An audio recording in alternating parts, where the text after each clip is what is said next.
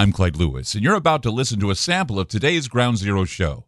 If you'd like to hear the podcast in its entirety, sign up at aftermath.media.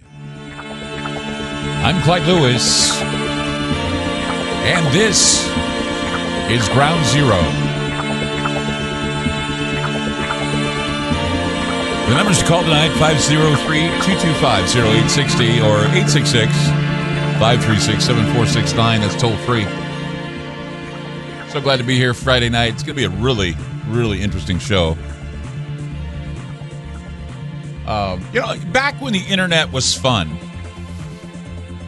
Remember those days? Back when the internet was fun. I remember in my day, the internet was fun. It was. I'll tell you why. Because I found my niche in the fringe subculture, and I was there in that area of the internet where people were free to think outside the box and play in the margins of reality. It was fun. Now, I wasn't the only one at the time. I mean, I was one of the first radio shows to be broadcast on the internet that was paranormal. And we brought in Art Bell for good measure. So Art Bell was with us. We had Jeff Rentz with us. We had me and several others. And Paranet Continuum was another old show that we brought on as well. Because at the time, the internet was full of people who were looking up the term UFO. I mean, they were saying that it's the biggest three-letter search on, I think at the time it was Dogpile. Remember Dogpile? Gosh, so long ago. Dogpile, UFO was the three-letter search other than sex. They got all the attention. So, and the reason why, well, of course, we had Art Bell, we had Coast to Coast, we had the X-Files, we had conspirology shows, unsolved mysteries, that sort of stuff.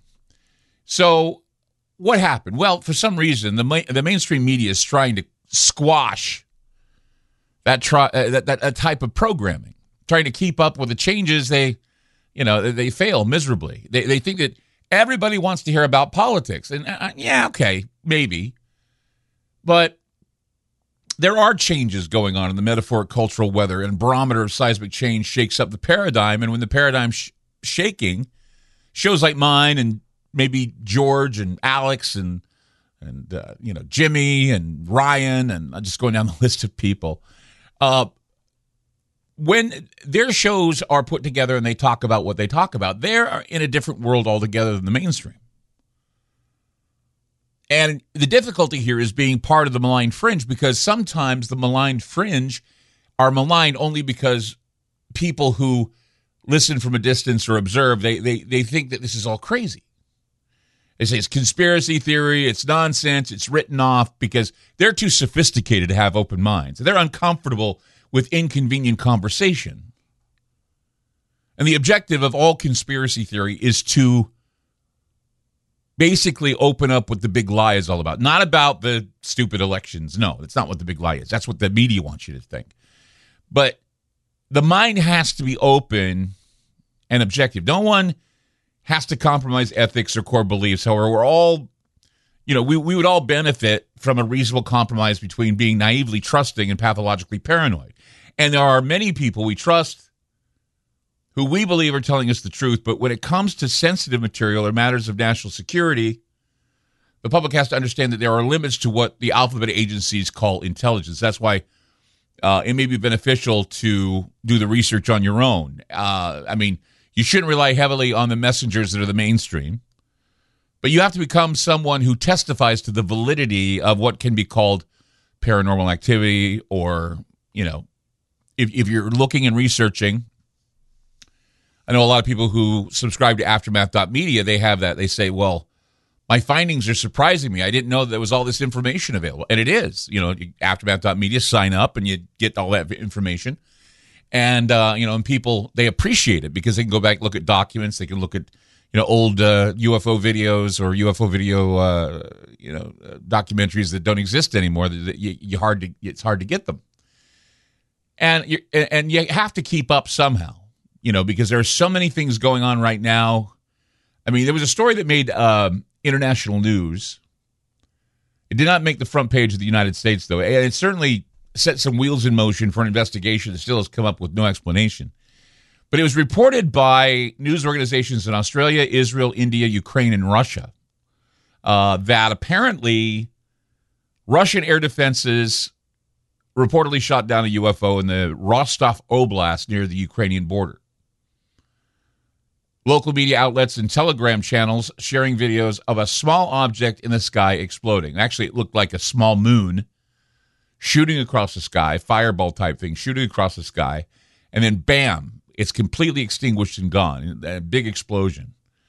So the news was first shared by Rostov Oblast Governor Vasily Golubev. Vasily Golubev, there we go, Golubev, on Telegram. And he claimed that it was spotted above the village of Sultan Sala. Now, his official statement on the matter was, quote, I urge everyone to remain calm. To ensure security, all forces and means are involved. The sky is covered with anti-aircraft defenses. So Golubev continued to say, he says, according to local news, something called Privet Rostov, he didn't explain what the UFO was other than it was shaped like a ball. And a lot of people who saw it said it looked nothing like an aircraft or a drone. They said that it seemed otherworldly. It was quickly dismissed, though, by others as a drone. They said, people who were witnessing it said it looked nothing like a drone.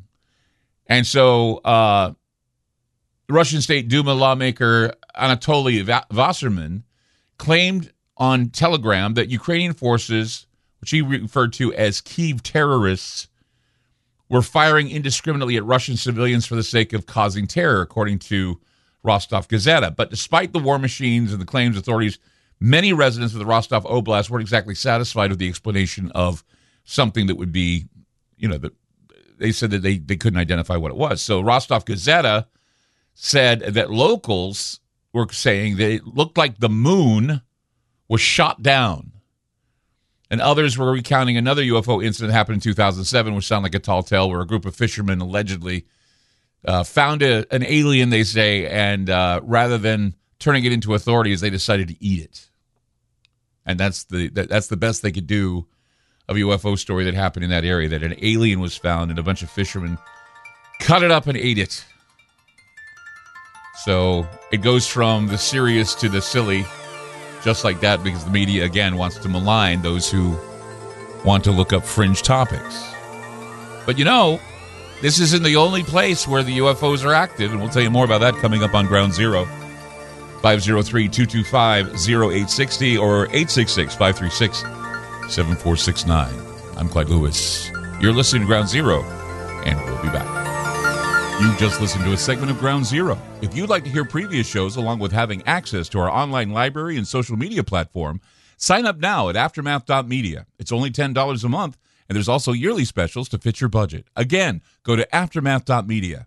I'm Clyde Lewis, and thank you for supporting Ground Zero.